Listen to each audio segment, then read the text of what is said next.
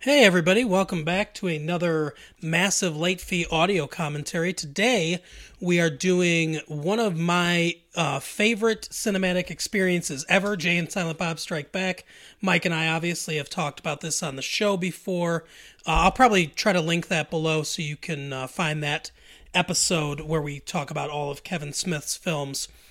This is this is a very inside movie, so we'll try to point out little things here and there when we get to them. And we're watching this on Netflix, as I'm sure a lot of you will be. So we're starting right at the beginning on Netflix, and if you're watching this on DVD, that's going to be where the Miramax, the Los Predados Studios. Miramax Studios starts to play. So everyone can press play now. So as I mentioned, we get the Miramax logo, which has a little more grisly connotations now. But yeah, and it's funny because they're talking about doing a Jay and Silent Bob reboot movie where they're trying to stop a reboot of their movie, which I think is a really funny idea. But I'm going to guess that Miramax is not going to handle that movie, would be my guess. I don't know. Are they still operational? They have the one non-raper guy. Right. Yeah, I don't know. I think they're still operational. Here's one of our first Star Wars references. Obviously, there are a few of them in this movie and a lot of Kevin Smith's movies. Here comes the cinematic debut of Harley Quinn Smith. That's right. There she is, playing a young Silent Bob. I love the Quick Stop is the same, but the other store is the record rack, because tapes weren't as prevalent, obviously, in the 70s.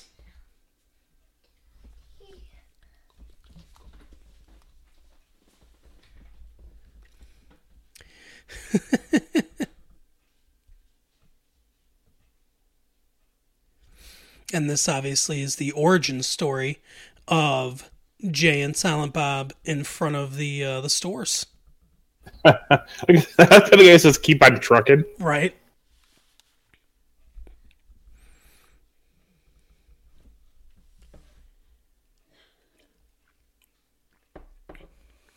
It's interesting. I read that Jay is about 4 years younger than Kevin Smith, and they didn't really meet in high school. They went to the same high school, but he was a senior, Kevin was a senior, and Jay was a freshman. And they met when Kevin was working at like an after-school program that Jay used to come into. Oh yeah, I didn't know that. The soundtrack for this movie is great, by the way. Oh yeah, yeah. Here we start with "Jungle Love" by Morris Day and the Time. And yeah, there are a lot of really good songs. This is one, I think we mentioned it on the podcast, where you and I listened to the soundtrack just over and over. Yep. They have I know you liked Marcy's Playground has a song on the soundtrack. And I know you were maybe not as big of a fan as that one big hit they had, but I know you were a fan of a lot of their other songs. Yeah, I like them. I've seen them like 3 or 4 times in concert. But yeah, I think it's Deadly Handsome Man that's on this. Yeah, that's right. Is that guy on the left? Is that an Affleck? He kind of looks like an Affleck. Ooh, he really does. I mean, it's definitely not Casey, but maybe an even younger brother. Could be. Are they like the Culkins? Right. They just seem to... I love that line. Are you even supposed to be here today? It's very interesting to see this is kind of the first time that we've seen the store in color. And it's really interesting to see it. He really does look like an Affleck.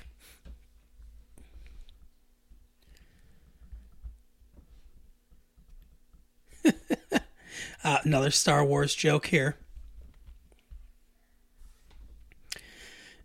And this is Like, would there be any other outcome that Dante wouldn't be the bitch? right. That's another great outline. He's so offended. I'm the bitch. He's like, well, if we were gay, that's how I'd see it. I mean, I think everyone would see it that way. Yeah, for sure. That's the guy that played Rick Darris. Nice.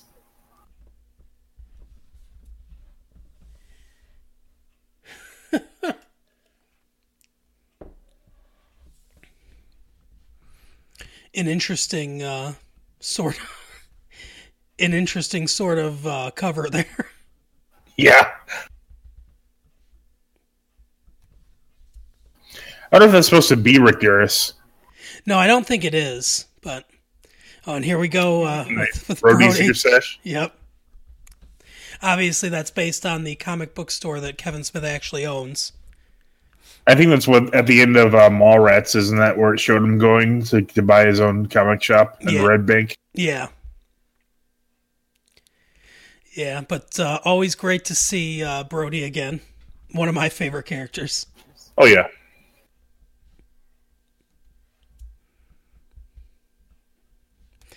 And this obviously is where they find out for the first time about it.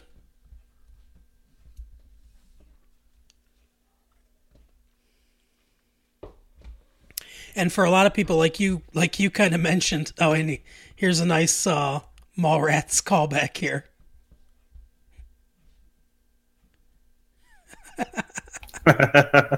But and then there's another Mallrats one where it shows that the Brody left. Brody. Oh, what was it? Bolts. Brody Bolts. Yeah. But this is kind of interesting right here. He mentions the comics being all bought up to make movies, and that really didn't happen until years after this. Yeah, that's it. Definitely, he was really kind of ahead of the curve on that because this is the early 2000s. 2001, actually. Yeah. Yeah, and that. I mean, it really kind of started around 2008, so almost 10 years later. I'm really surprised Kevin Smith didn't direct any of those. Like maybe like you would think like an Ant-Man or something, like a more comedic type of comic. Yeah, I know he was, obviously he had been in talks for a couple different ones to at least write scripts. He was going to do the I can't remember what it is, Superman Lives or something like that. Superman Lives. He was going to write this script for that. But obviously that didn't come to fruition. That was the one where Nicolas Cage was going to play Superman. Yeah, that would have went well. And here we get Holden. Like you said, this would be confusing for a lot of people that don't really follow this movies because Jason Lee plays two different characters in this movie, as does Ben Affleck. Right. I remember in the audio commentary, Kevin Smith said that Ben Affleck had been working a lot during this time period when he came back to shoot this scene, because he came back to shoot this, and he had sort of stubble, and he was looking kind of tired, and he said that was... Yeah, he looks exhausted. Yeah, and he said that was kind of the perfect, look for the character. It's funny because, at the end of Chasing Amy, he did that comic book Chasing Amy, but all we really see is kind of Blunt Man and Chronic stuff around his thing, so apparently that never really took off. Yeah, the one that really he put his heart and soul into it, no one cared about. Right. And lots of things. You can see a Nails thing in the background behind Jay. Lots of Nails cigarette things hidden around all over the place. That's a great one. I like how it just so plaintively explains what it is. Yeah, that's one of the best things. The internet is a communication tool.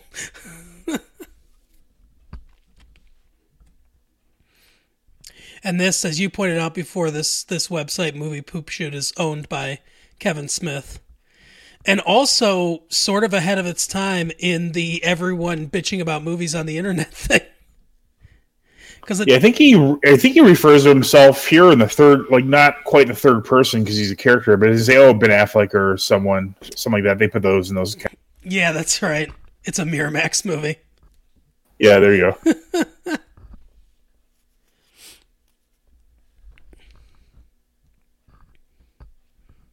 I like that's how it is. Jay's, there you go, Phantoms.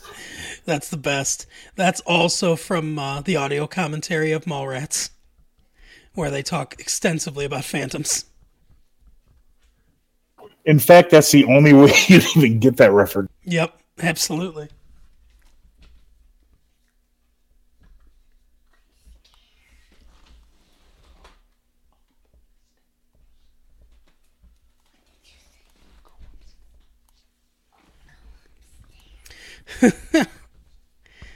And this, this kind of hate against movies and stuff, and people being really divided about them, that's a thing that definitely goes on now.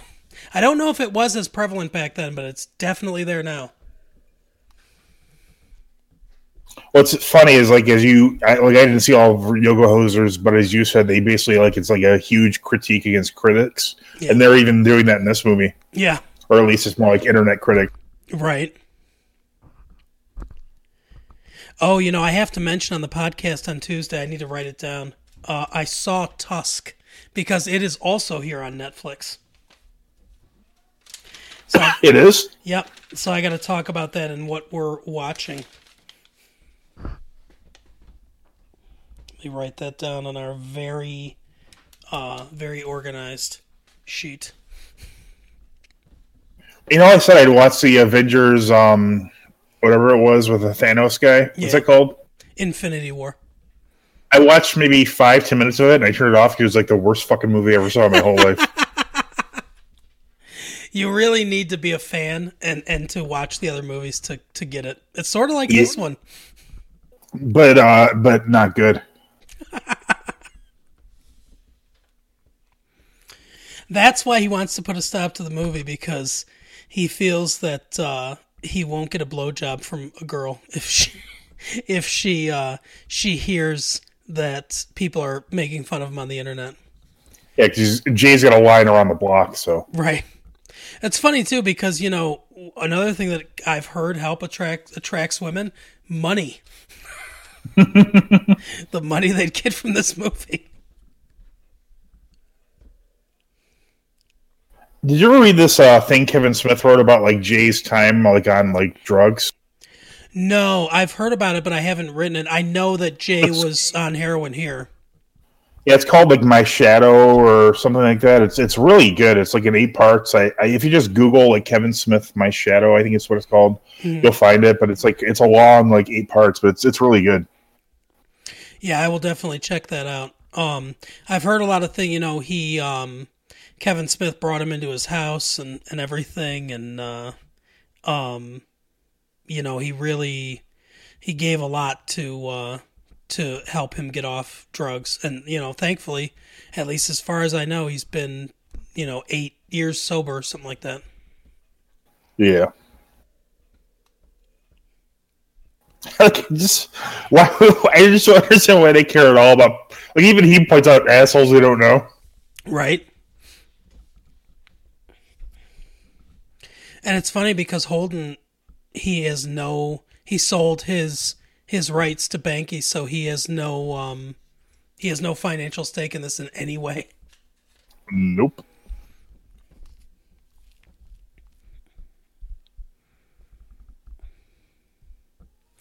And thus starts one of the funniest road trip movies of all time.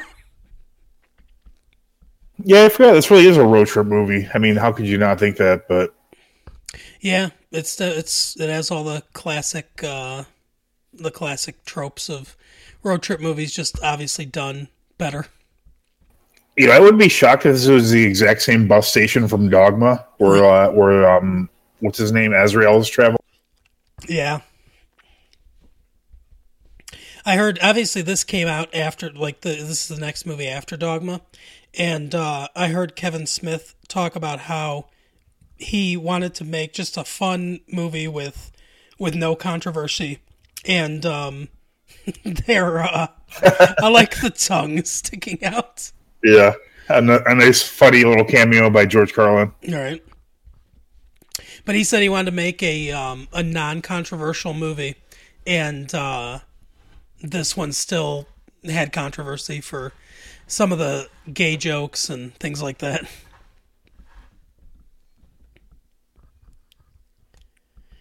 That's also kind of ahead of its time. Gay, straight, it's all the same now. There are no more lines. Yeah.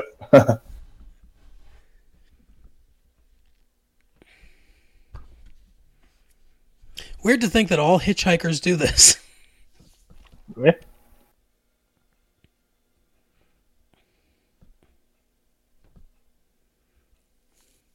If it's an unwritten book, can it still really be considered a book?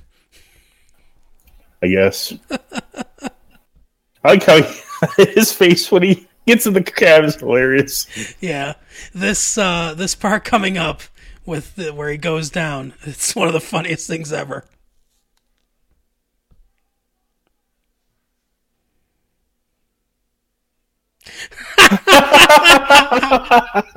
Man, George Carlin knows how to sell a joke.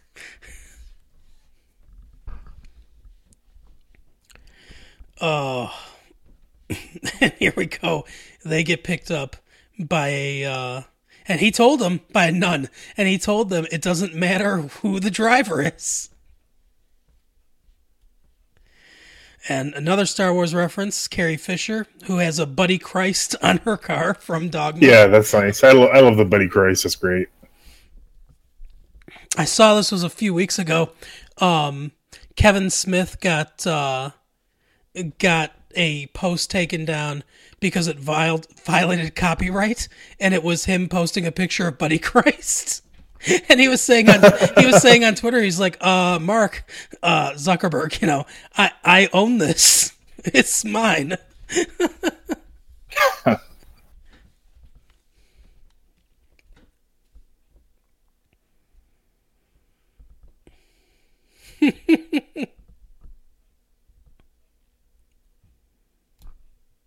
It's like she's almost tempting him.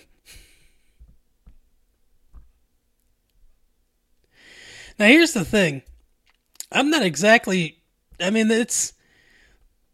Doing this to a woman in a moving car is obviously going to be a little more difficult than doing it to a guy.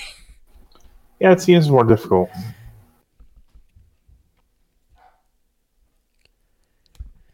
$5 hours. Walking, I wonder if they walked backward the entire time. Oh, here we go. Yeah, I guess you were right. This part with the Scooby-Doo stuff was a lot earlier than the crime stuff that comes up later. It also reminds me of like Pee-wee's Big Adventure, and it's like just like a bunch of weird like asides. Yeah, I can definitely see that, and that's another movie I like a lot.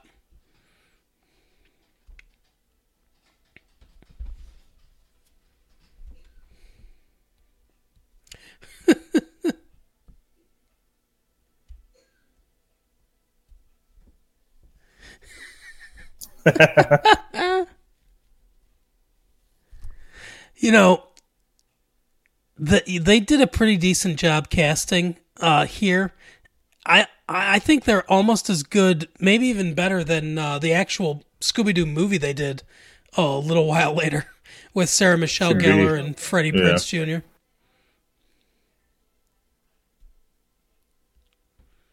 I like how in this movie Kevin Smith finally feels like free enough to just flat out just fuck around. Yep. Somehow Shaggy is outside the car. And Fred's blindfolded driving.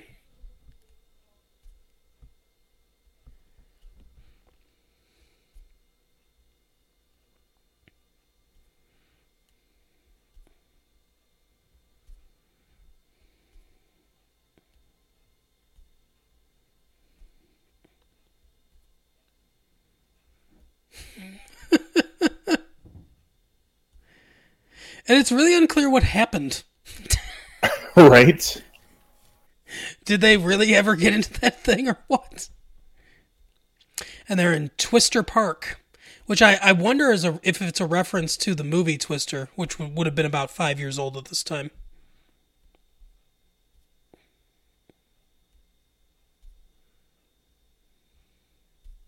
I never caught that. The movie jingle says, "Who's a friend to the king of monkeys?" Yeah. Yep, and I guess the internet was in such an early form here that they had an internet connection with a computer at the restaurant since it was such a novelty. You are the ones who are the ball lickers. Right? Great line. One of the best line deliveries by Muse. This is reminiscent of Clerks when they're just like swearing in front of, regardless of who's there. Yeah.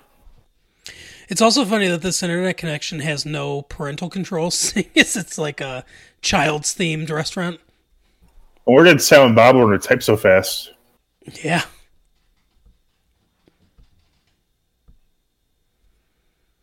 No, that wasn't. It kind of looked like Ben Folds, but that's not him.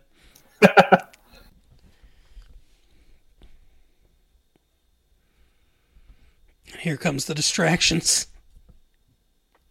This movie does really move at a pretty it's a fast pace. movie. I just realized it.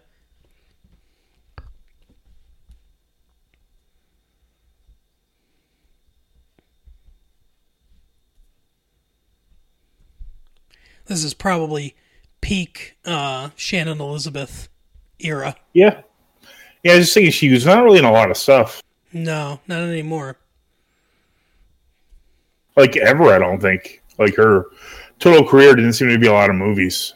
Yeah, not a ton.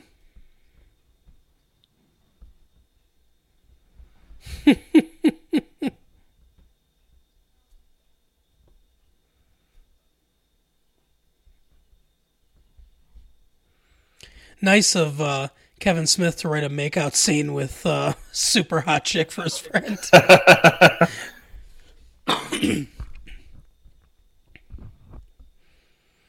Like you pointed out during the audio commentary, this bit gets a really huge laugh at the theater.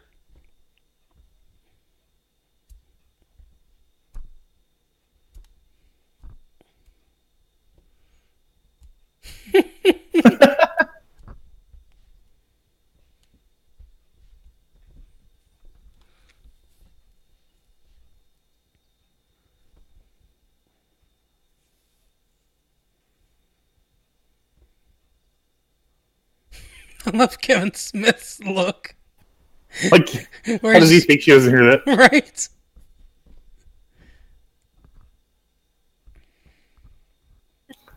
Hearing Shannon and Elizabeth read her lines, I realize why she's not in a lot of stuff. Yeah.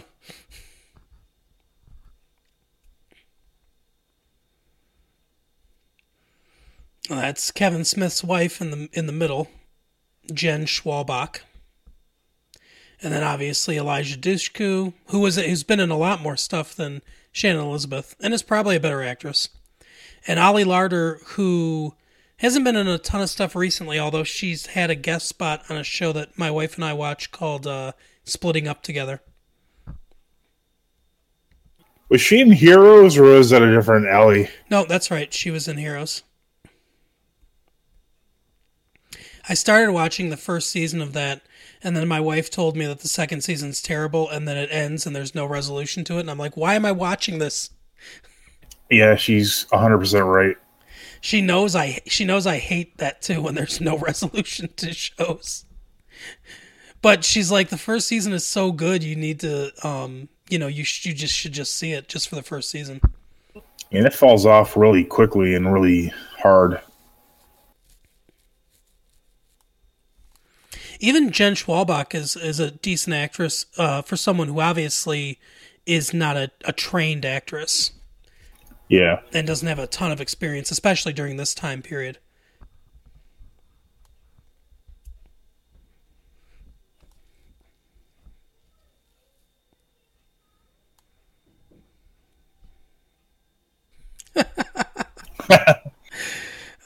Sean William Scott, and I still find him entertaining even today. I am yet to find a appearance by him that isn't hilarious. Like, he was in Always Sunny. He's great in that. He was in, obviously in this. There's something else he was in that I saw that he's great. He's just really funny. I don't know why he's not in more stuff. Yeah, he has very good comedic timing. Like And even yeah, what's important is he knows his exactly what he's supposed to be doing in every movie. You know, yep, he doesn't. He's perfectly like he has the perfect tone for what they're asking out of his role. yep. Like in that, like he was in that movie Road Trip, which is, there are some really funny parts of that movie. There's some parts of that movie that are not as funny, but his role in that movie is hilarious. And one of my favorite parts is when he's talking about the main character is talking about how he's not going to be able to pass this test, and his solution is like, well, just cheat. He's like, I can't. It's all essays and stuff, and just instantly he goes, well, you're fucked then. And the way he says it is hilarious. He plays a dick a lot, but he's really funny. I think. I especially like him here. This like kind of earnestness, and geekiness. He does this really well. If you get around to the Always Sunny, it's called what is it called? Mac Day. Okay. That's where he plays Country Mac, Mac's cousin from the country or whatever. Okay. But he's just like Mac, but he just owns up to everything. And it's the funniest thing ever. It's one of my favorites. Yeah, I'm loving It's Always Sunny. That was such a great recommendation. Here we go, where Jay finally outsmarts somebody.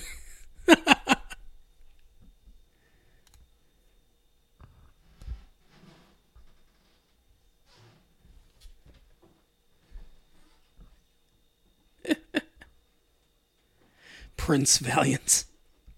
That's a great reference. Yeah.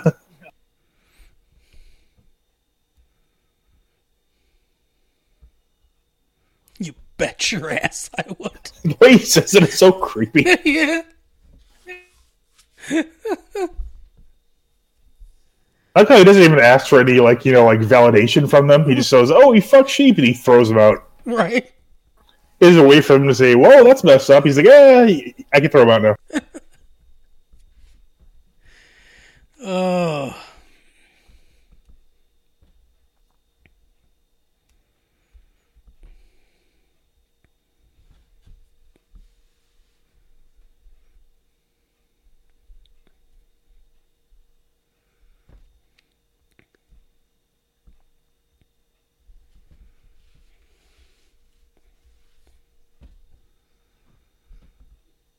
It's kind of messed up.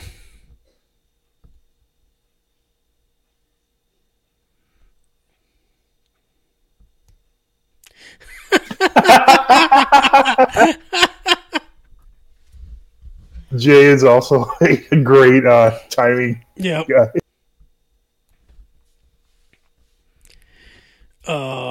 Even when he tells the story, it just makes no sense. Yeah. It's literally the thinnest premise to get them on the road. Yep. But it works somehow for this movie.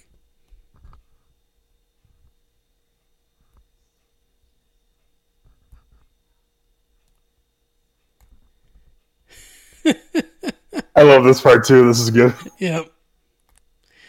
She went for the setup.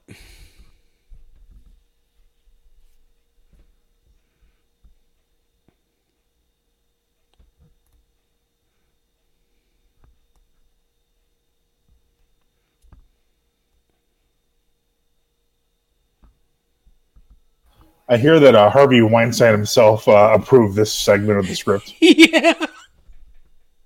I love the cut to Kevin Smith and Justice too, where it's kind of implied that this entire time he's just sitting there looking from invisible thing to invisible thing on his shoulder. So much time has passed.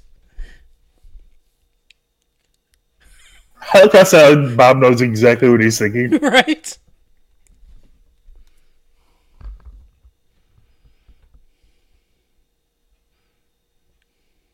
And he just looks so disturbed.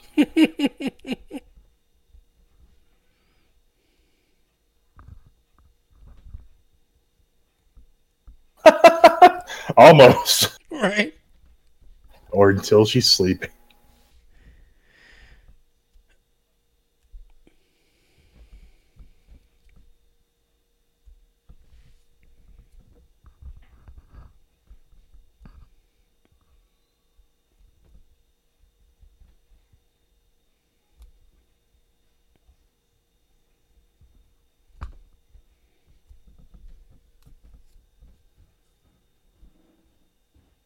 Just where else would he be? Right? Right. Uh,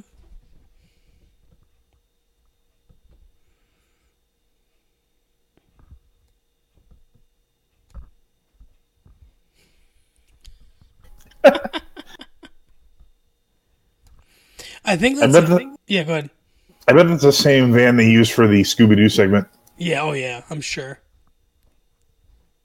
That line where he says "fuck you, fatty" and slaps him looks like an ad lib. Yeah. I like how he goes to help out all the girls, and none of them accept it except for Justice. I think they're kind of sizing up this, like, like it's like, fuck this party store.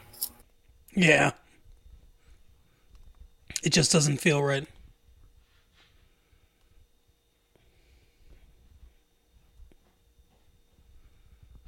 I just noticed Jay's wearing a Berserker t-shirt. Oh, yeah. That's a Clerks reference.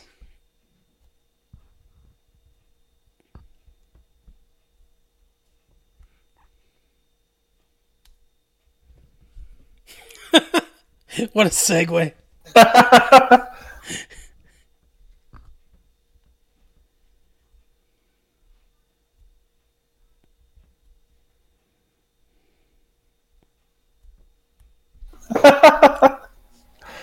That does seem like you can relate a lot of this stuff to Harvey Weinstein. Harvey Weinstein's defense. She didn't pull out the pepper spray.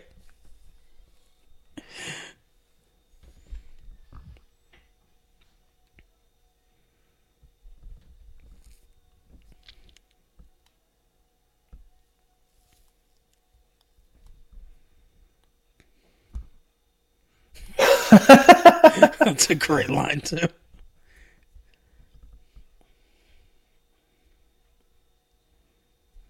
Yeah, what is her role in the gang?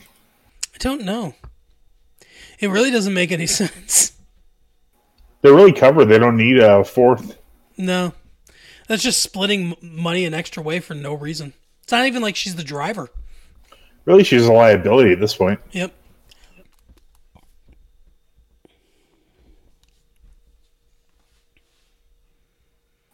So you got to wonder what's wrong with Justice at this point. Yeah, no kidding.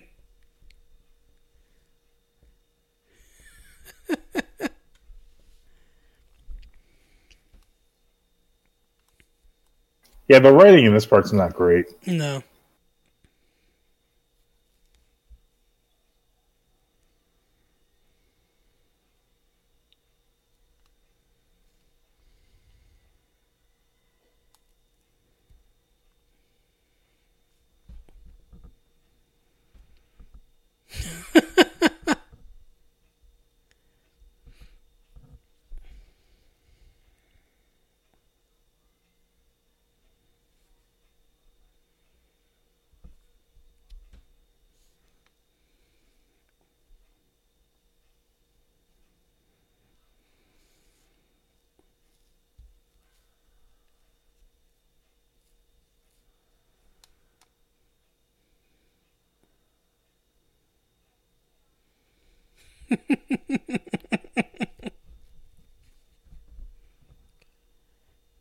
You can see him laughing at the very end.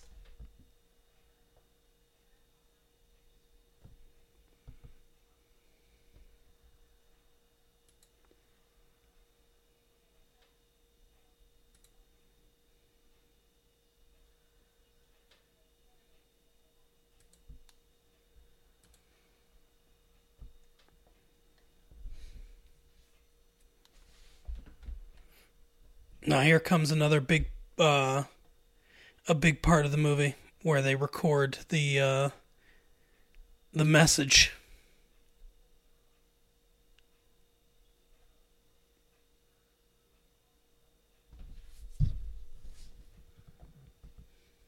You still there? Yeah.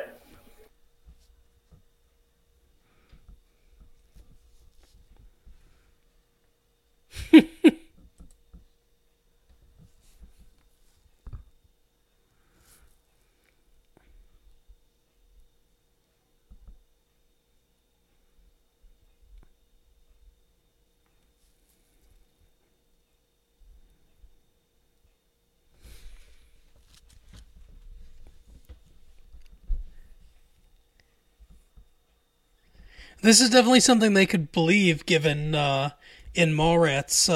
I can't remember her name, but the what's it, Trish? Trish the Dish. Yeah. Yeah, I don't remember her name. Her sexual project for that book.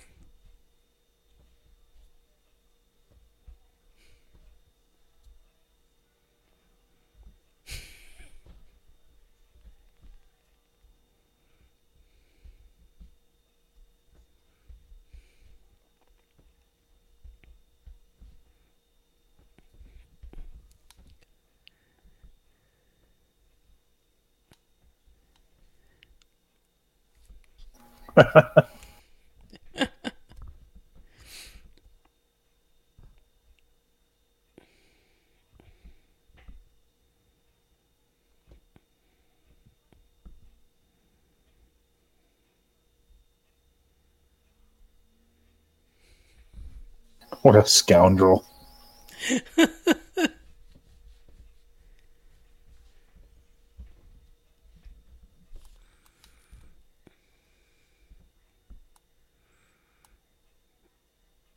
The action scene moves. He almost trips over him. Oh.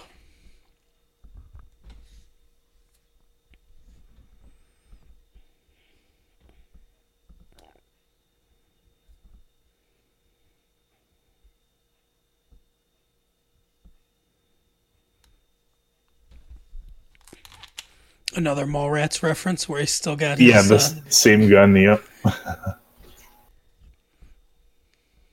So I always thought it would be fun if that worked in real life, like a grappling hook, like in the movies, but it just doesn't do that, I don't think. No.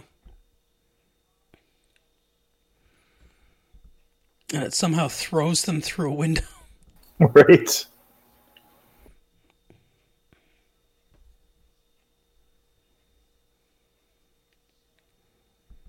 This is why the shifts turn the other way.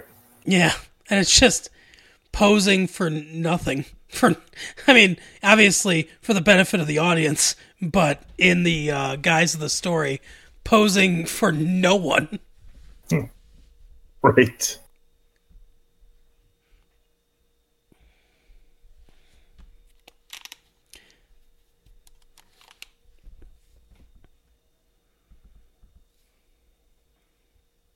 I don't think they're very good thieves if they're just walking out in the open, almost arm in arm. Yeah.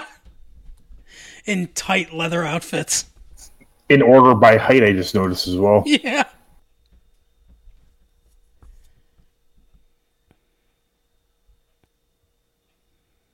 Just now, they're trying to be subtle. Mm-hmm.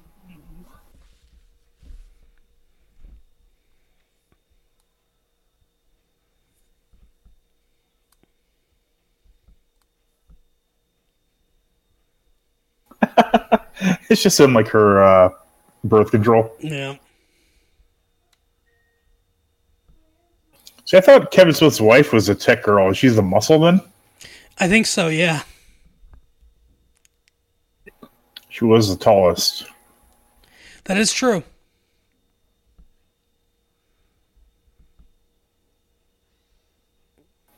It's pretty brave of the Colorado Diamond Exchange to advertise themselves so boldly. Right? With a giant diamond on their building. And they just so happen to be next to this testing facility. Oh, I just noticed too, the name of this testing facility is Provasic Testing Facility, which I have to assume is a reference to The Fugitive, because the name of the drug that they were trying to test in that movie was Provasic. Oh, I didn't remember that from The Fugitive. I don't think I've seen the whole movie all the way through. I just remember Harrison Ford in that charity dinner or whatever where he breaks in at the Provasic. Suzanne, obviously a Mallrats callback where it was their first major studio, and the studio was like, oh, we can get you whatever you want. And Kevin Smith said, how about a monkey? And they said, oh, sure. So they did it for the end credits just because they could get a monkey. And it becomes I didn't know that. he becomes a plot point in this movie. A Weezer song used in the soundtrack. Yep. Yeah, that's where I don't know which name came first, the song or the the character name.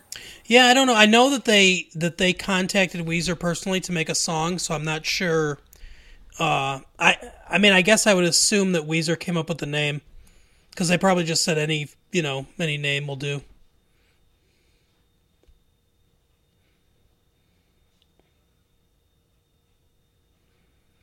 This is obviously sort of a play on that that one movie with Catherine Zeta-Jones. I can't remember. And Sean Connery. Yeah. I don't remember the name either. Is it Entrapment? Yeah, that's it. Entrapment.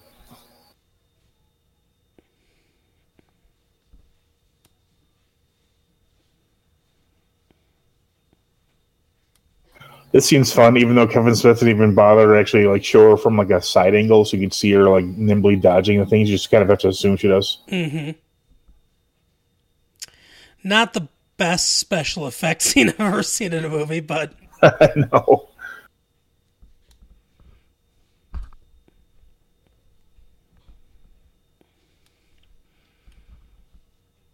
And as Kevin Smith points out, this turns out to be one of the smart fart jokes he's ever done, where it's completely set up before by the fast food thing. This is true.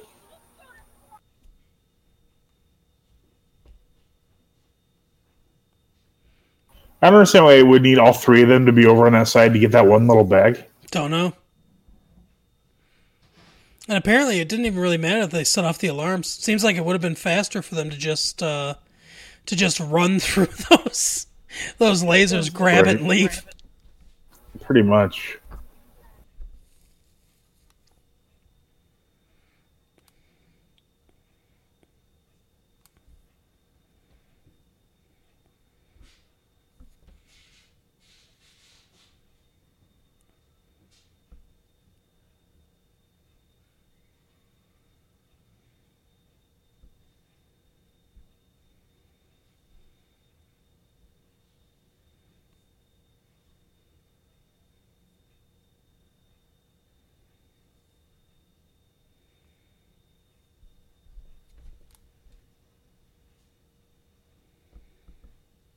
Isn't this like the prelude to Outbreak, where all the animals at the testing facility are just let loose? Yeah.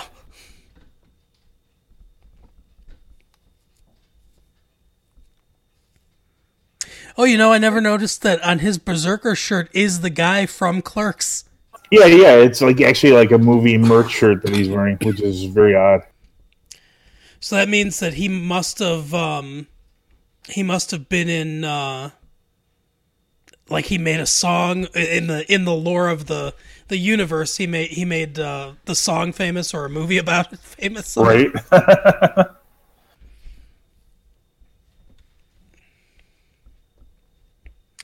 I know that they think that the girls are dead right now, but it is pretty clear to see that there's no one in there. Like, that door is all the way off.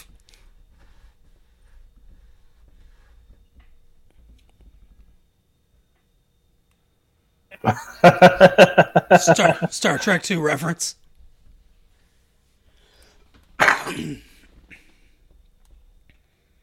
Oh man, speaking of Star Trek. Yeah. Yeah, is it the guy who plays who's Walter Koenig? He plays like the Chekhov or something? Yeah, that's right. You know how his son was a boner from Growing Pains? Yeah. Like last week I was reading or a couple weeks ago, like I had read this before, it was like the cringiest thing ever. He unfortunately committed suicide a few years ago. Mm-hmm.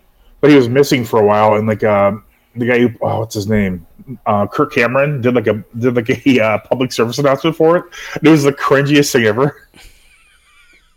I'll have to look that up on the internet. It was like, I know everyone loved how it was when Mike and Boner would hang out in the good old days. It was like the weirdest statement ever.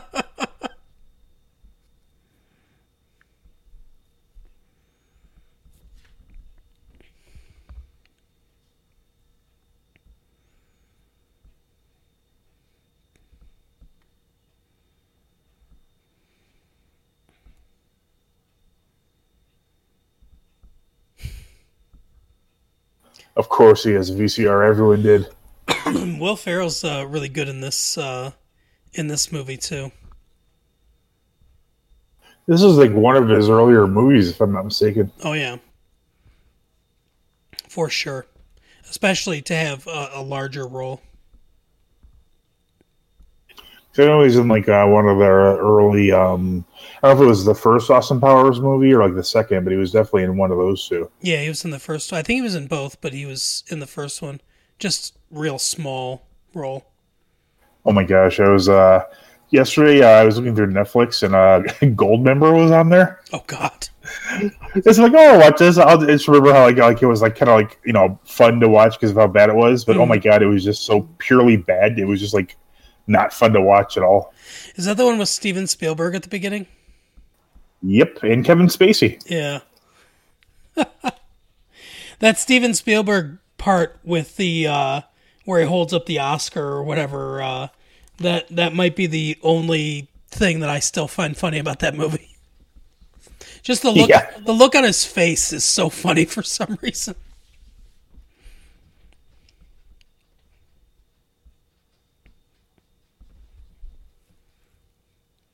I'll tell you, Kevin Smith does a decent job of directing this scene for sure, because he really gets the nice angles and everything where it really does sell it as one of those conspiracy montages in a movie.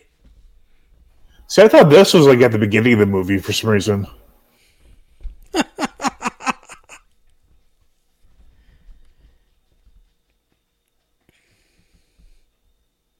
Ape stop groceries. Okay, he's just yelling. All his lines here are just being yelled. Yep.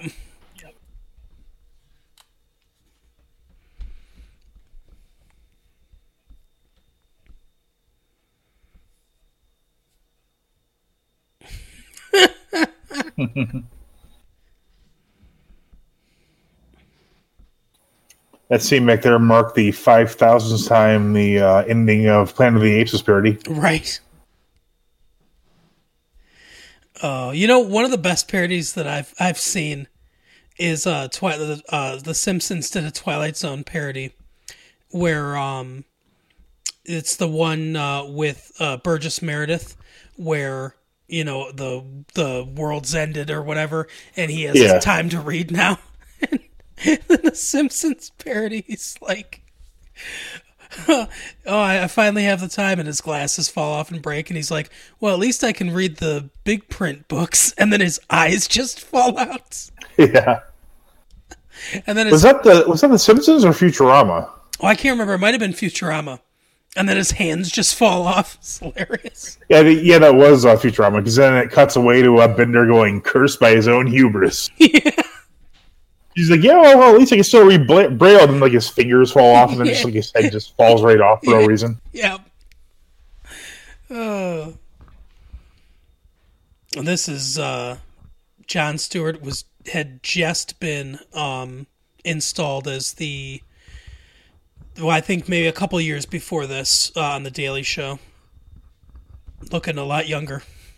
One of the best jokes of the movies from Ben Affleck here when they cut away to him. Mm-hmm.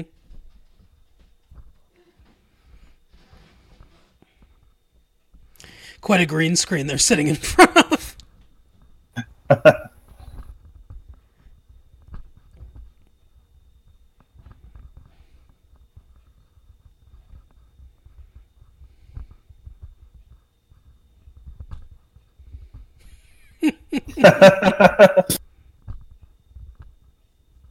Which is funny because he just like didn't like enjoy it at all. As soon as he learned she was a lesbian or bisexual in that movie, he just like lost interest in her. Yeah.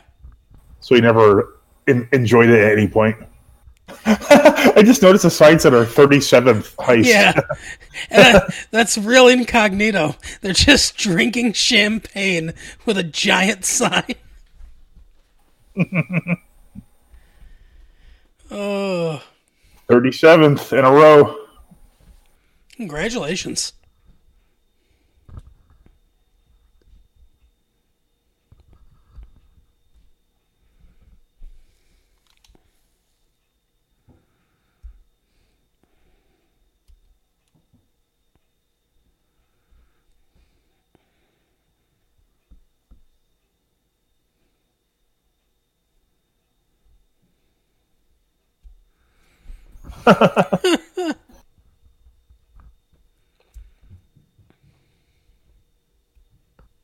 As every woman fantasizes about. Yeah.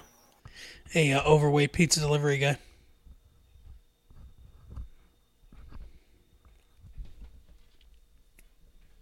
I like how he doesn't have to talk Silent Bob into it at all. He's already on board with the monkey. Mm-hmm.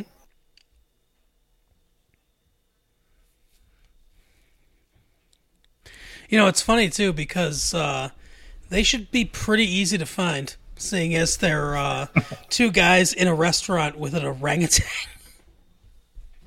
Right? Here's Judd Nelson of Breakfast Club fame. As mentioned, the great film Dogma. Yep. You know, it's funny. I wonder if they contacted him after that or whatever. He heard about that and was like, "Oh, thanks for being a fan," and they decided to bring him in. Right.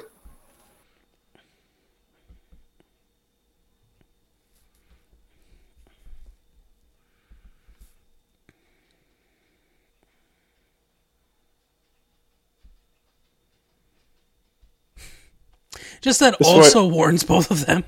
Yeah, that's why would they not also hit the deck? Right.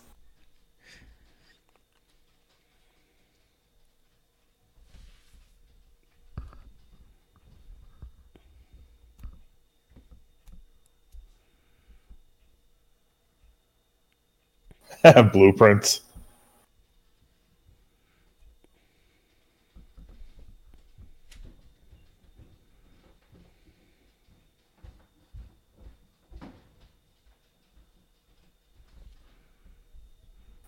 Why would they fall for this for even 1 second? Yeah.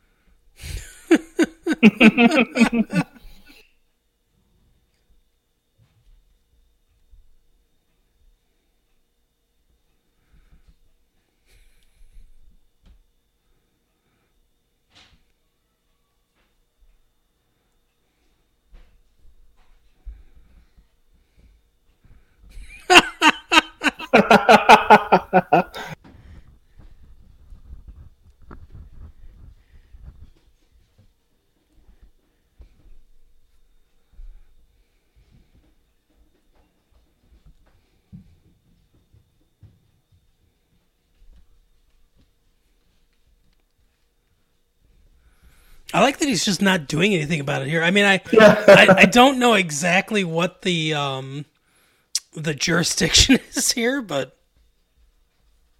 I like how even like in this, he has to show that he's not actually gay. Like Right. it's so bothersome to him.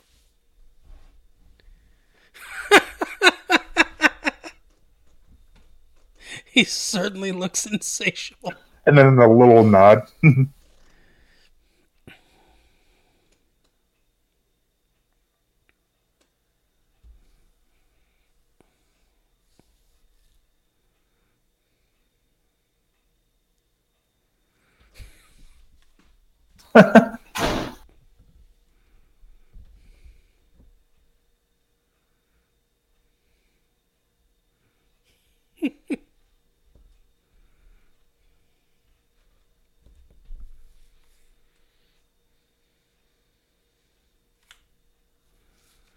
Here comes one of my favorite lines too.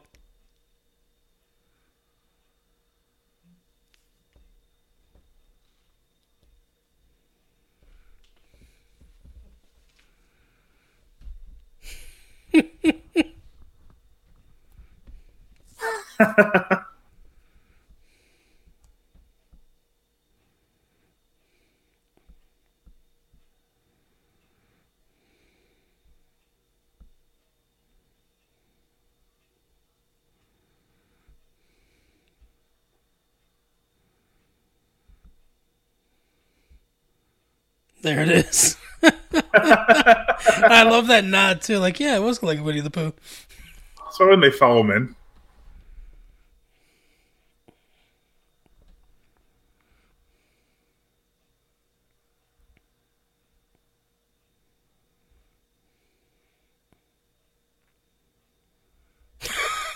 I like how the sheriff just couldn't care less.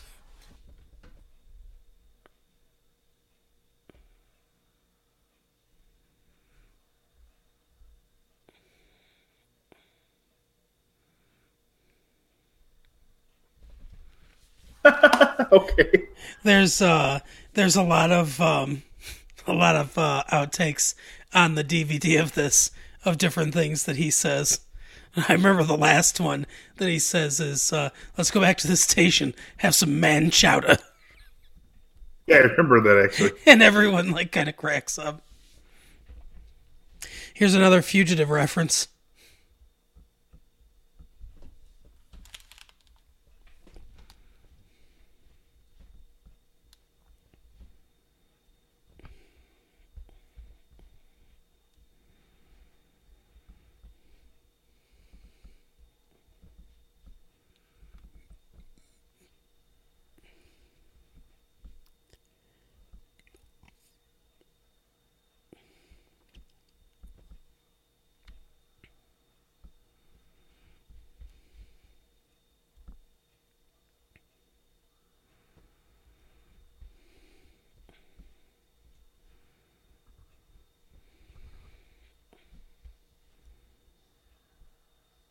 Just how far of a fall is this? Right? He has time to turn around, register surprise, deliver a few lines. You just look at like how high up it appeared from like the angle they showed. Mm-hmm.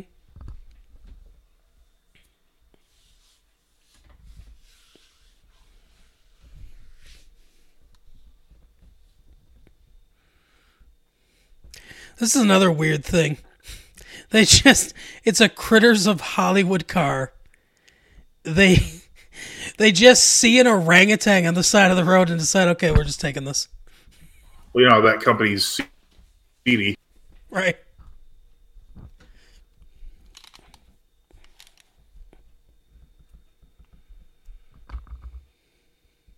That's a great part too. It is interesting that they can go this entire movie with two characters as the leads, Jay and Silent Bob, and one of them doesn't speak at all. Right. But they still communicate.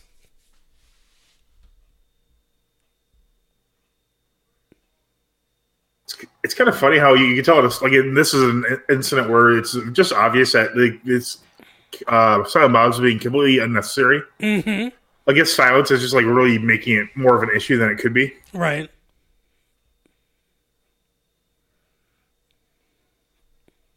I love that reference that you tell that Chasing Amy story all the time. Yeah.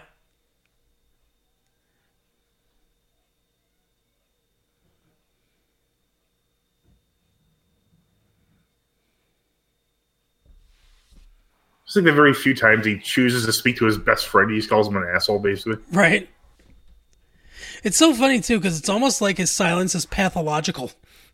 Oh, yeah, for sure. It's not like he's just, he's a quiet type guy. Yeah, that's when you realize that he's actually a sociopath that's controlling Jay the whole time. Yeah.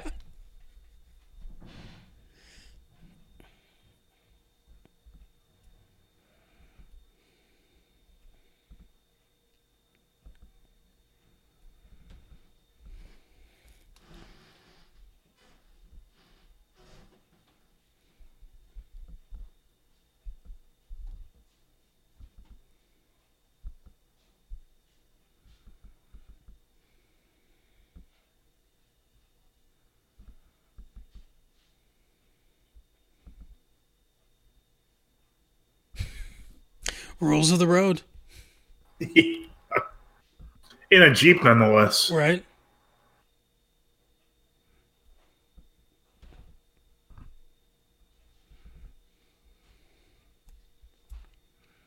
That is true, though. I mean, like, for all of he knows, she's dead. I like how his other change of clothes is like a quick stop outfit. Yeah. One of the very early appearances in a movie by Tracy Morgan. Yep.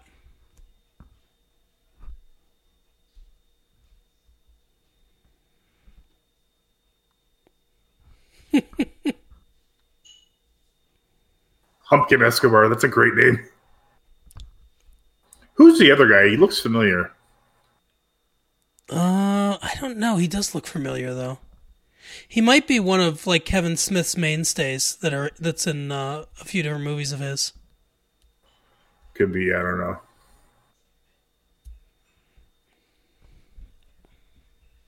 Which is interesting because later Kevin Smith directs him in a movie with Bruce Willis. Yep. And he said nothing but good things about Tracy Morgan. Oh yeah. Not so with Bruce Willis. I think this little speech he gets here in this response.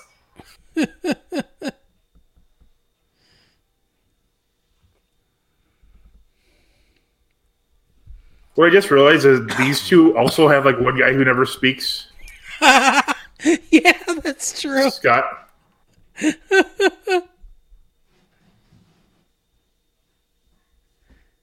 The Daily Show. Yeah, this was a popular show way back then when. What is that guy's name? Steve Kometko, maybe? Yeah, I think that's right. What remember that fuck? Oh.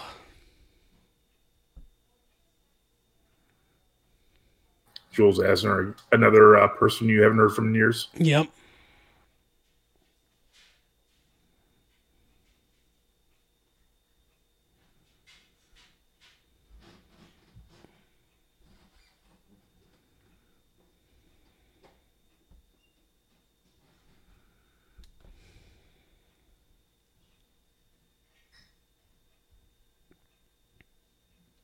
It's a great use of censorship. I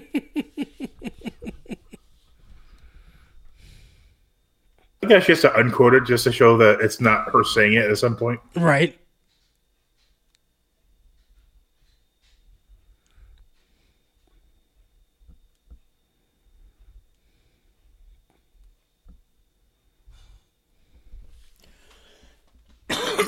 They just leave all those diamonds just lying around. I don't know why she wouldn't just take her share and then leave. You know, she had to take all of them. Yeah, it's kind of mean. I mean, it's her 37th heist, you know? Yeah, it should be sacred. She should have some money, like, you know, socked away at least. And if she didn't steal all of it, then they wouldn't come after her. That's true.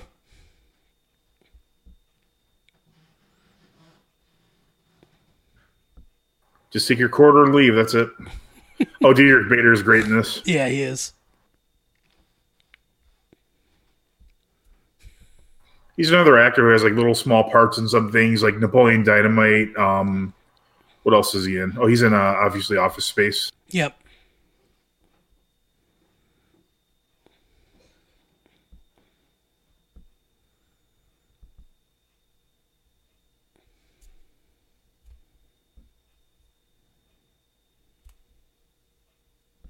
Echo Base, which is another Star Wars reference.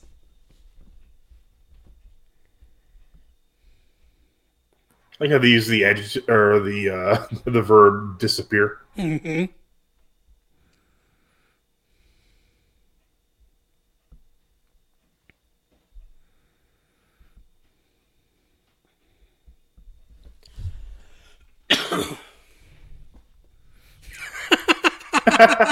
That really sweetened the deal. Yeah.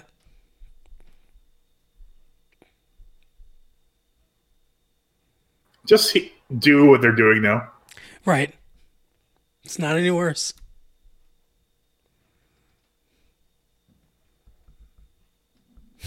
How can he has to squat down to get to dick level? Right. Like, he can't just look down. He's got to, like, be kneeling in.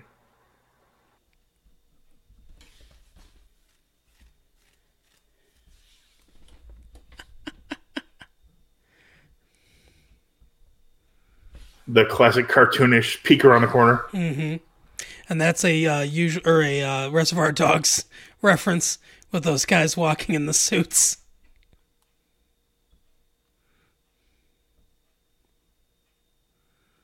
Apparently, Suzanne's real name is Tango.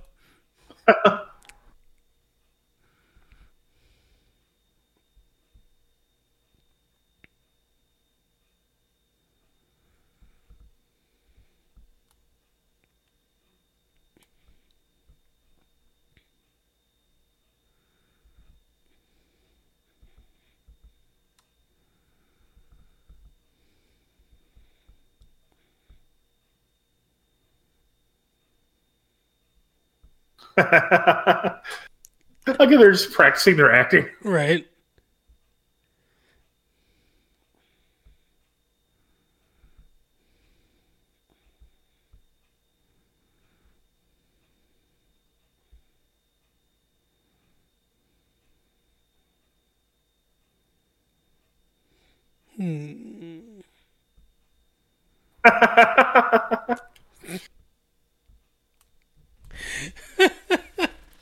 Forces of Nature.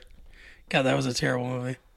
What's funny is I'm sure this is another really weird, obscure reference. Mm-hmm. When Ben Affleck says you're gonna do the safe movie, then like the art movie, Right. but he was like time he was doing like a ton of interviews where he said that exact same thing. He's like, oh, I have to make a movie that I don't want to make the movies I want to make. Yep. So Kevin Smith probably got it from those interviews. Yeah.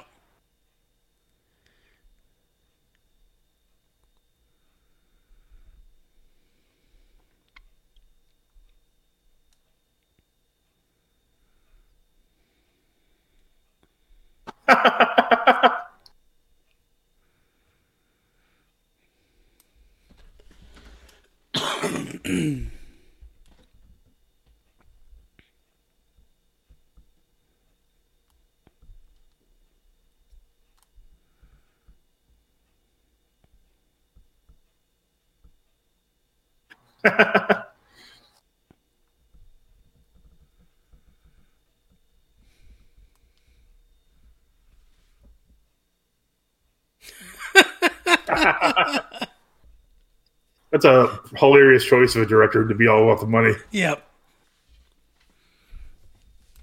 Yeah, because it wouldn't work with, that joke wouldn't work with some other director. Like if it was, Or any other, pretty much. Right.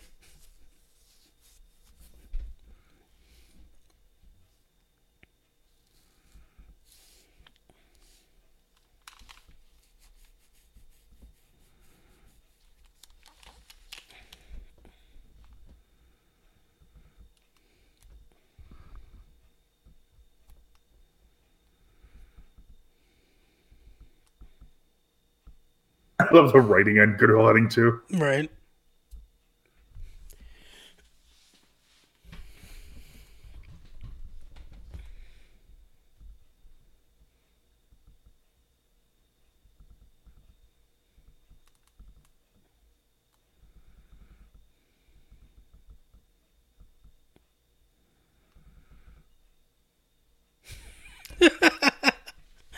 Half-flexed line delivery. I don't like those apples.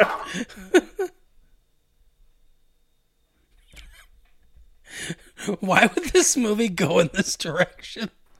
I actually didn't see Good Will Hunting, but it didn't seem like it would go in that direction to me either. No.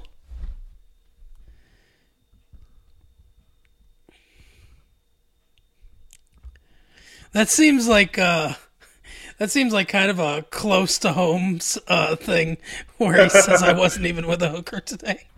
I like how again there was a reference to Phantoms. He just couldn't leave without telling him that he was great in Phantoms. Yep.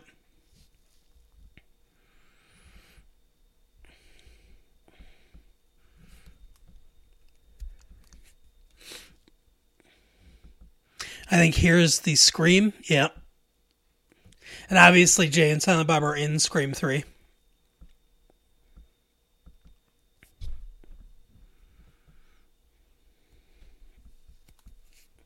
Oh, and you know what? I didn't even think about this, but Shannon Doherty's back. So they did work together again after Mallrats. Yeah, it's kind of funny.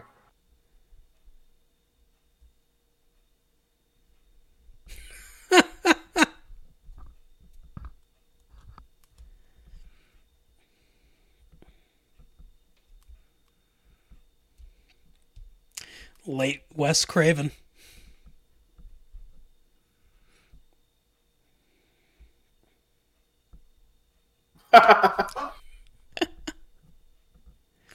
Oh, and here's a this is the E.T. reference.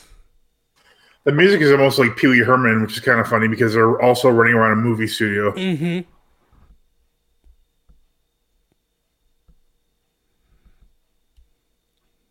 I believe we get the Ben Affleck and Moonraper poster here soon. Yep. Coming this summer. Can Ben Affleck stop the Moon Raper?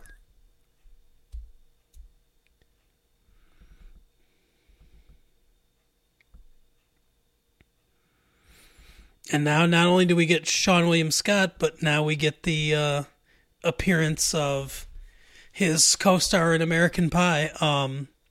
What's his name? Biggs. Biggs, yeah. And Shannon Elizabeth is also in this movie. So Yep, that's true.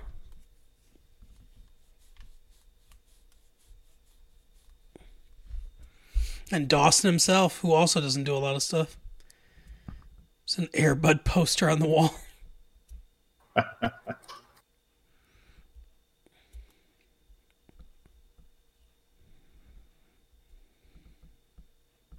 like how he cites his other movies here, which aren't that good. Mm-hmm. And, you know, that's true. He really didn't, he really never got past that.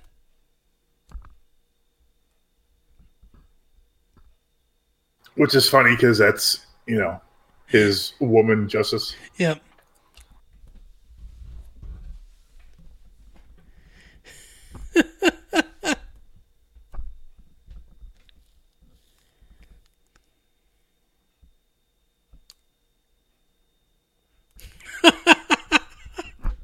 I think that's an ad lib where he pretends to suck the dick. Because you can see he's almost smiling and Kevin's almost smiling behind him.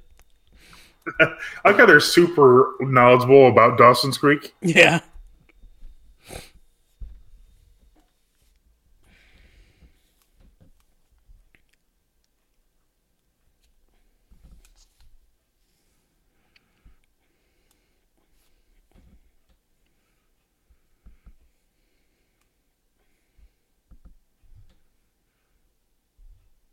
Santa's got a bag this Christmas. Santa's got a brand new bag. And I think it says Jackie Brown. At least it looks like the same font. Right. I'm trying to see if it's just Jackie Brown or if it's a joke, like, on that movie. Yeah. Obviously a Miramax film.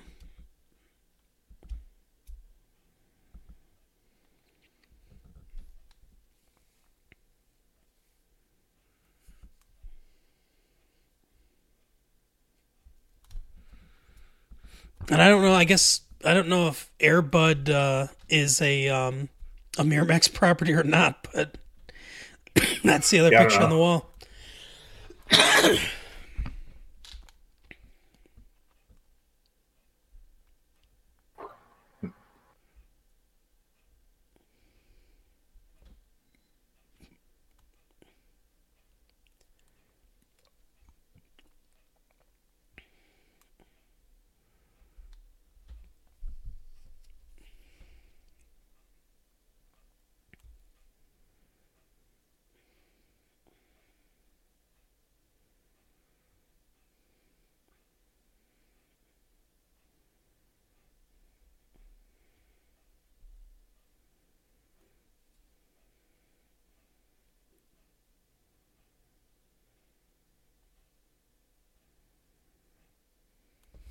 Do you want us to call your publicist?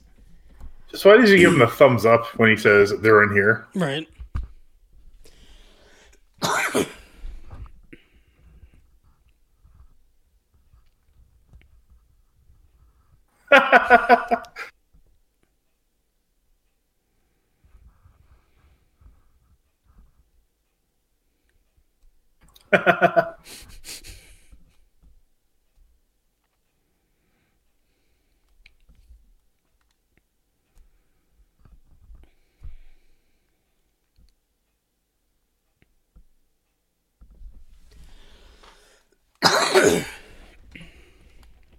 So, doesn't anyone watch the WB?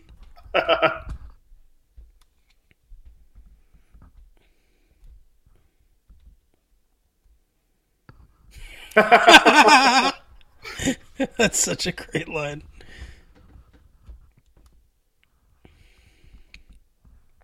I like how he doesn't even have a mask for Silent Bob at all. Right. And how does anyone think that Silent Bob is Jason Biggs?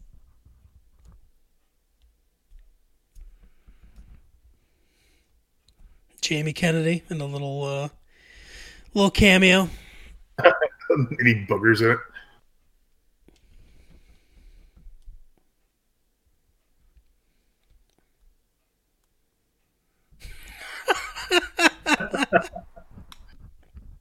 Just why?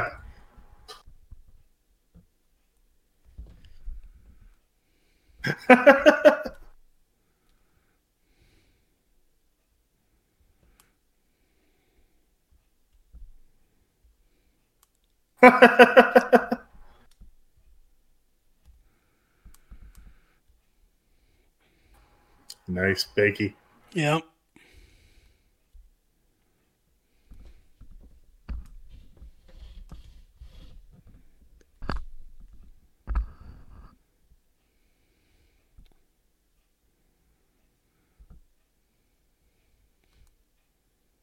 I love when that comes back to haunt him. Yep.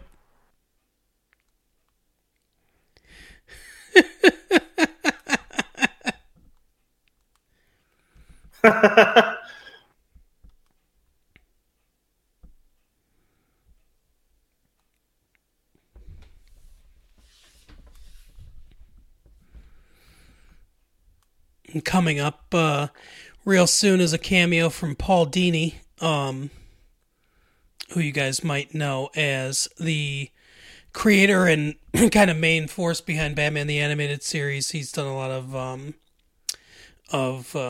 Batman related stuff over the years.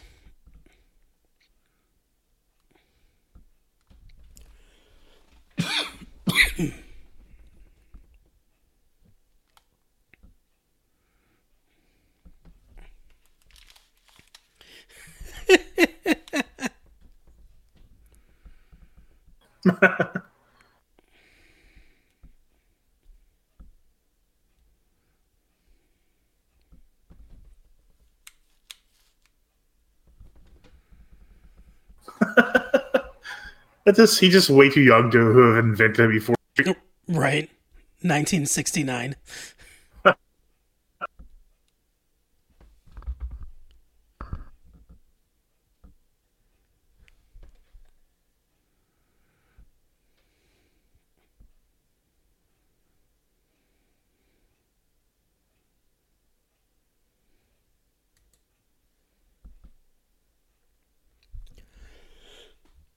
Very odd role that Chris Rock has in this movie. Yeah.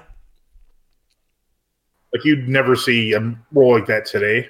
There he is, Paul Dini. Nice. I never knew that was him. Yep. I don't know if you told me about it, but or if it was somebody else, but he wrote a really, I think it was you, he wrote a really interesting comic about his life, basically, where it's him talking with Batman and talking to some other characters, and it's about the time he got robbed and almost killed. Yeah, I don't know. I didn't hear about that. Something like that happened to Henry Rollins, though. It was pretty crazy, like a story about that. Like, his friend was killed in front of him, and like he just happened to like be missed or the gun jammed or something crazy like that. Oh God. Mark Hamill here, really hamming it up, playing Cockknocker. And Kevin Smith's so excited that Mark Hamill's in his movie that he has to pause it and say it, on frame. Right.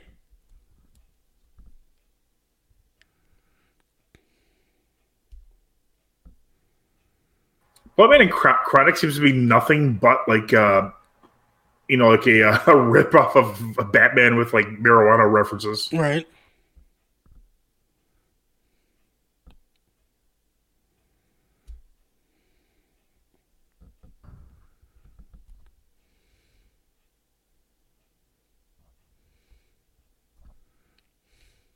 It seems that he finally got a hang of the Force there. Yeah, from Mallrats again. Because everyone seems surprised.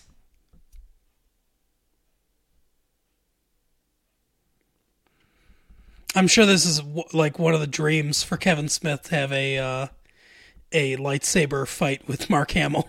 Right. I was just thinking about that. I'm like, yeah, this movie he basically just wrote so he could do stuff he's always wanted to do. Right.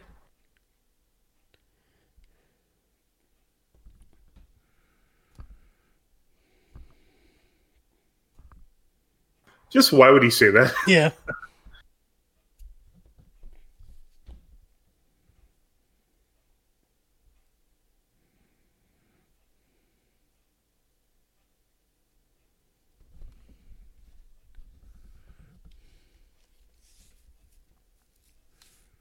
This part just makes no sense at all because Jay and Silent Bob don't even understand they're in a movie for the most part. Right. But they have like actual weapons they're fighting with. Right. And then I love that he says that that part wasn't in the script. Was everything else that happened in the script? Yeah, like that. Only at that point is he like, "Hey, wait a second, we're going off script here." Right. What's funny is you almost forget about Will Ferrell's character, and I think Kevin Smith probably did for a while too. Yeah.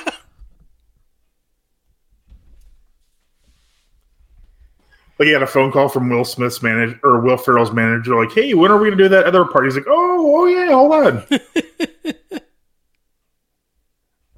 Why would you just indiscriminately shoot without even looking? The kid looks through the back hole. Sorry, everyone. How would he be okay? Not good. It's like the longest lightsaber fight that no one has stopped at any point. Right. And also, they're real lightsabers, apparently. Apparently.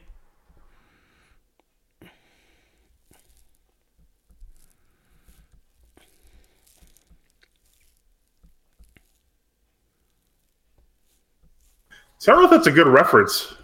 I don't know. Like, I guess if it makes House Party look like House Party 2, then it's better than House Party, but that's not saying much. Right.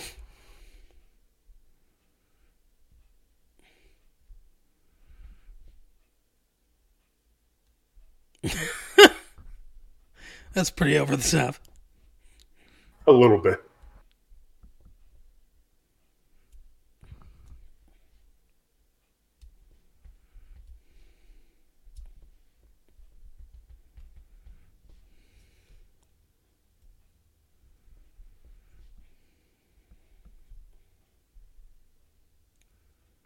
How did he know exactly where they were and recognize them? Yeah, I have no idea.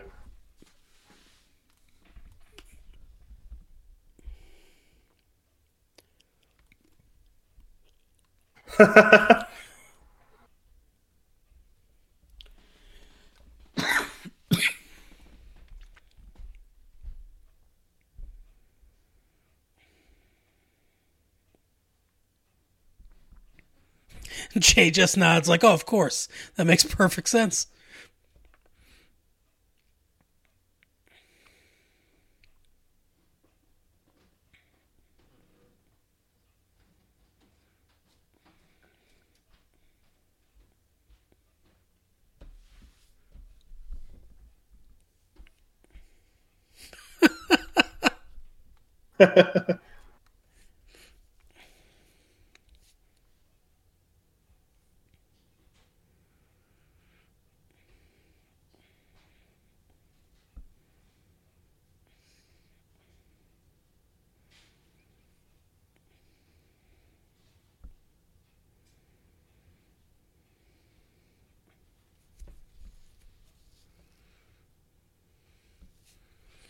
Here's the... I like how the gunshots on like laser beams. Right.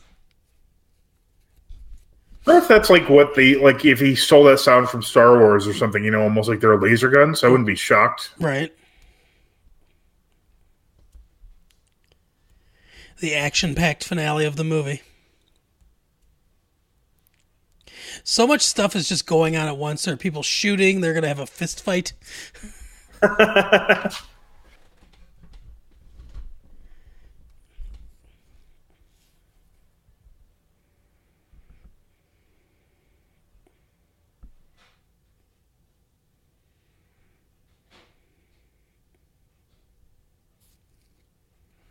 A reference to the movie she's in, Bring It On.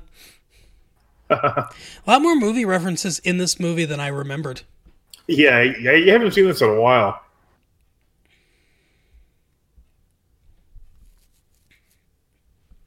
He's This Banky has to suck up so bad. yeah, he's taking this moment to introduce himself. There's a couple gunfights and a weird martial art specific fight going.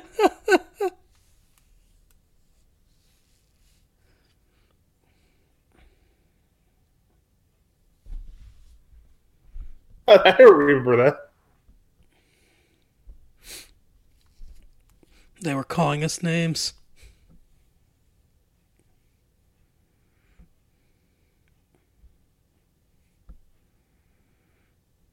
I like Banky's style of like yelling all his lines as well. Mm-hmm.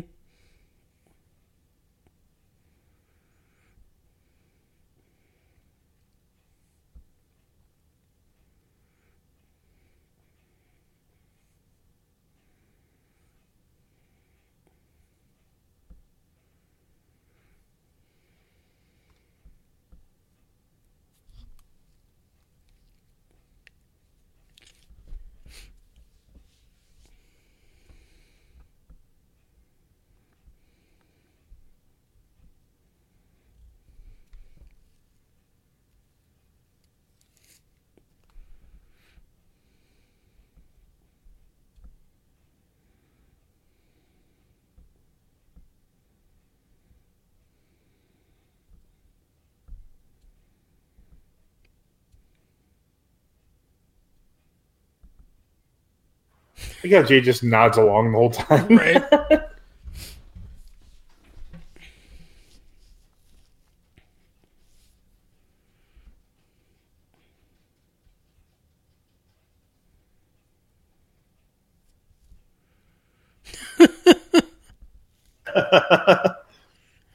I don't think we ever get a specific amount, but Apparently it's unlocked because they fly around the country beating people up. yeah, and they still have enough money left over in Clerks 2, spoiler alerts for Clerks 2, to buy the video store and the Quick Stop for Brian O'Halloran and Jeff Anderson. yeah, Dante and Randall. Dante and Randall. That's a great investment at that time, a video store. Yeah, no kidding. Thanks, guys.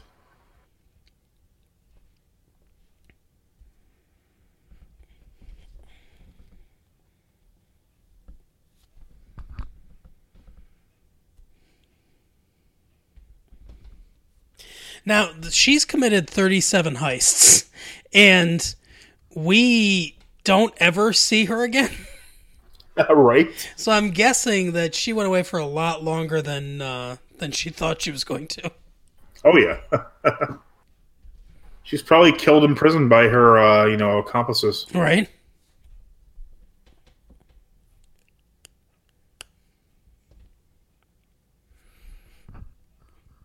I don't think we mentioned this on the podcast, but I don't think we've mentioned it yet in the commentary that his name is a reference to Land of the Lost, Marshall Willenholly. Right.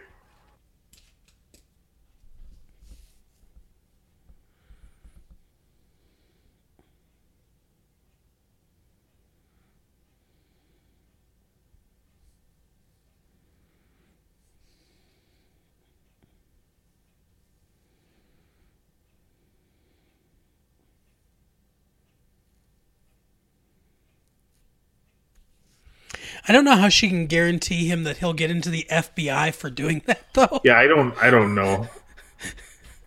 And how he basically forgets the entire purpose of his job, which is to find the monkey. Right. That's the one part he has to forget about. They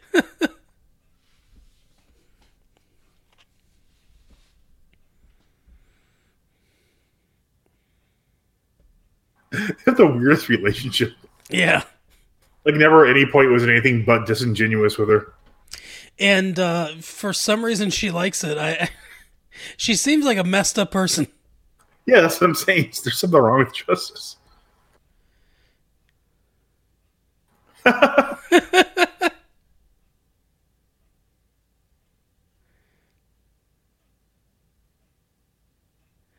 I think that's ad lib too, because that is an absolutely genuine laugh. Yeah.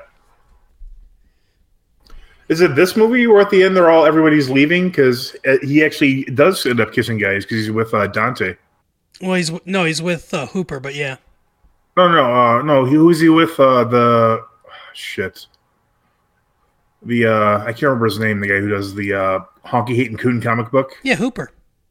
That's who. His name's Hooper. I thought. I don't know. I thought Ben Affleck's character's name was Hooper. No, Holden. Yeah. Is that at the end of this movie that he's coming out though? Yeah. Which is weird. It's like maybe 10 minutes from now, if that. Right. Yeah, he claims that he doesn't kiss guys, but I guess I don't know. Maybe he was just. I guess he's still closeted. I guess. But not enough to not show up to a movie premiere of like your life story with another dude. Right.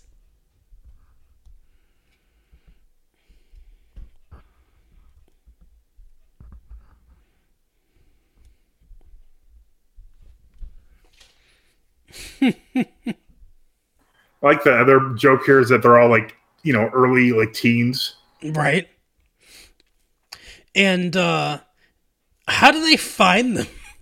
Like, he's just, did you post as Magnolia fan? How did they find his real identity? And I mean, maybe there's a way, I don't know, but I don't think you can track their IP, but that seems a little... Right, I don't think these two could do it.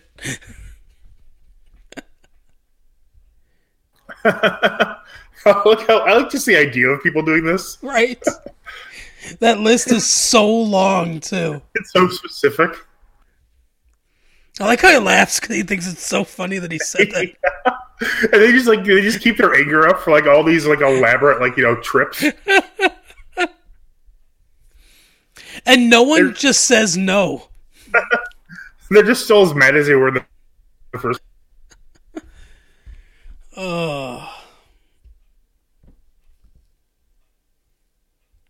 At least they're considerate. Right.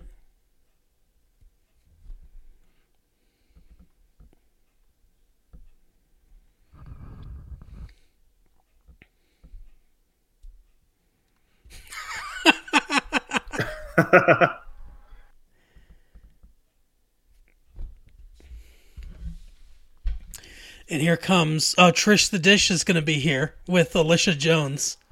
Yeah, were originally both Willems supposed to be here? Because one with Ethan Suplee, who didn't seem to keep the role up after Mallrats. Right. Yeah, I think they were supposed to, yeah. Judi Dench played me.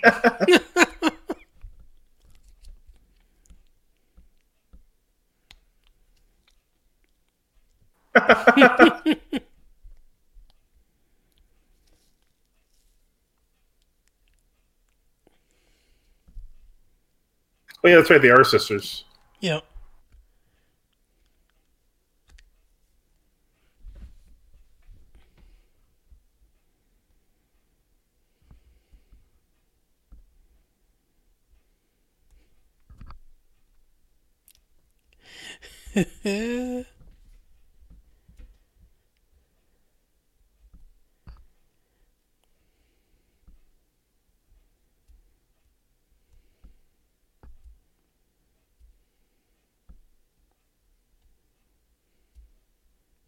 They have a pretty good sex life.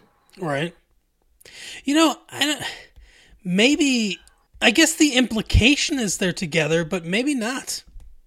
I don't know. It might just be like a sarcastic comment that he makes to him. I don't know. What I just noticed, though, was Will Ferrell was wearing an FBI hat. So he did join the FBI somehow. I never caught that before. It's just like so obvious. He had like an FBI hat and shirt on. Oh, God. They might even show him here. I don't know. Yeah, there you see the FBI hat. Yep.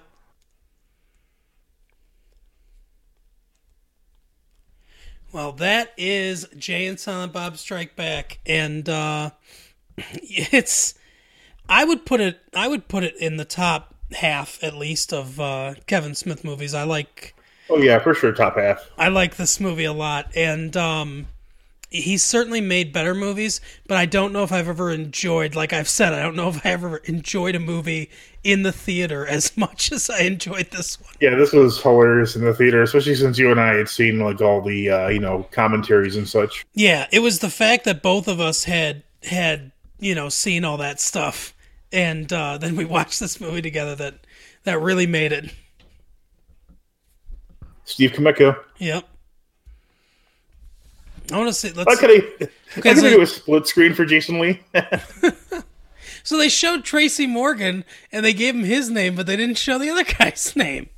It might be later because I guess he's not important enough to show or else it's alphabetical order. Yeah, I don't know. I think this is it, though. They say Morris Day in the Times, and then that's it. Then it's just regular credits. Oh, that poor guy. He appeared on screen, but he wasn't important enough to name. Like they couldn't just take a little font space to put his name just above his head. Yeah, they could just show him at the same time. I mean, they did in fact show him at the same time. Oh God.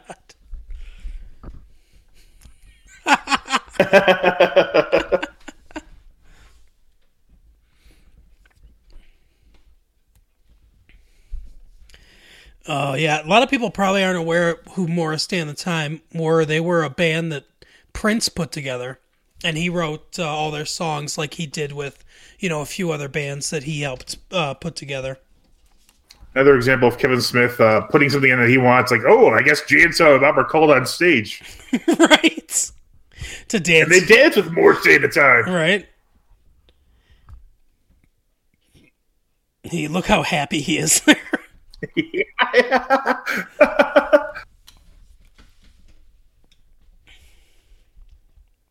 Like all the early 20s people just were so into Morris Day and the Time. Right. A band that was already like 25 years old when this came out. Yeah. Well, not quite that, but 20 some years.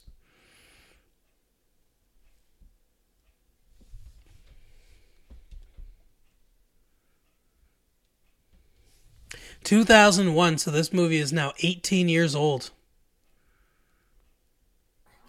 Pretty crazy. It is weird to think about that it was 18 years ago that we went to see this. Definitely a good movie, though, and one of our favorites.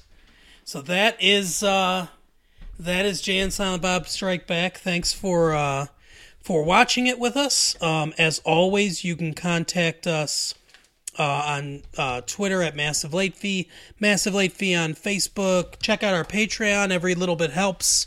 Patreon.com/Massive Late Fee. Obviously, you're on Bandcamp already if you're watching this. Check out some of our other audio commentaries on there. And you can email us, massivelatefee@gmail.com. Thanks for watching, everybody. We'll see you later. Bye. See you later.